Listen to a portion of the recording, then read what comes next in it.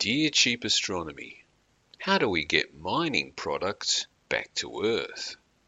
The current narrative on space mining seems to go in two directions.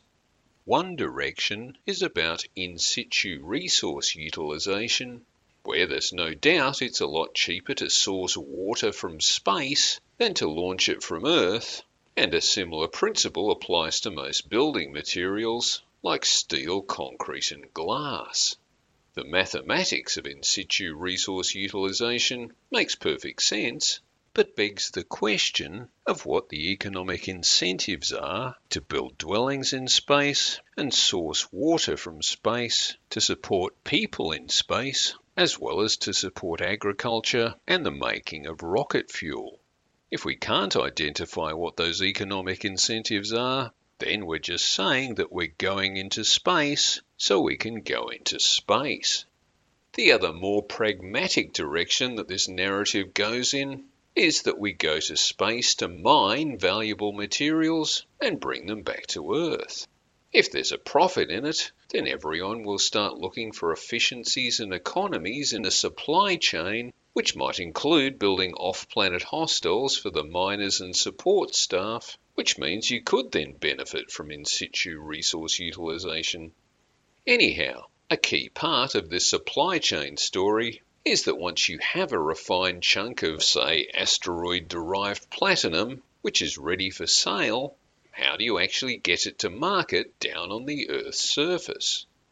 You could have a vehicle like a space shuttle, which is launched from Earth, ideally with a hold full of space-bound cargo that you unload in orbit, while refined platinum is loaded aboard for the return trip.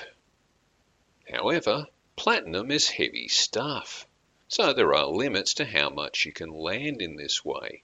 The advantage of a space shuttle or an automated SpaceX-style vehicle that can do retro rocket landings is that you immediately get your payload to a purpose-built base where you might have a truck waiting to move it on to the next point in the supply chain. The disadvantage of this approach is that these powered landings can't manage a lot of payload mass. Or to put it another way, you're expending an awful lot of fuel to land a lot of mass that isn't actually payload. So a better approach might be to do unpowered landings, which allows a lot more of the landed mass to be payload. To protect the integrity of the payload, you'd still want a heat shield, which will also usefully slow the payload's descent, though it won't be enough on its own to enable a soft landing. A chunk of platinum could certainly survive a hard landing intact, but it would be hard to convince the surface population that dropping high-speed projectiles from orbit is in any way safe. So really, you'll need a parachute and probably a landing site in a very remote area. If you are just landing large chunks of platinum, you don't need a pressurized capsule.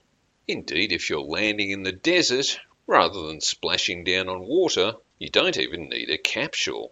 Just an aerodynamic framework that can hold your payload, heat shield and parachute together. You'll also need a parachute deployment system and a transponder so you can track your payload. So that means a battery and an electrical system as well. But that is about it. And after you unload the payload, all those remaining bits are either reusable or recyclable. But that said, there might also be opportunities for in situ resource utilisation.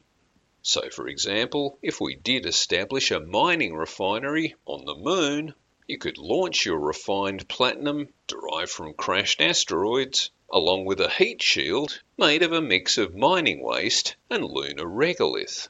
And of course, launching this in the moon's lower gravity would take a lot less fuel than launching the same mass from Earth.